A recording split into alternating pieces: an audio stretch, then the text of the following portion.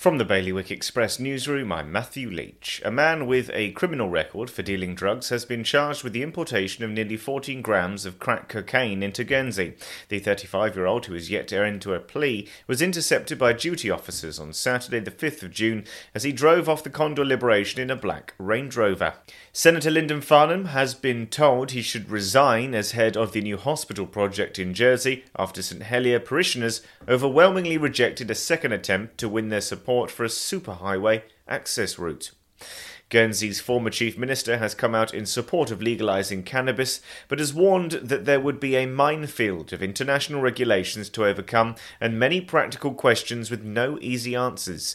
Deputy Gavin St Pierre was interviewed for a documentary on the legalisation and commercialisation of cannabis in the island, during which he suggested it should be treated as a healthcare issue.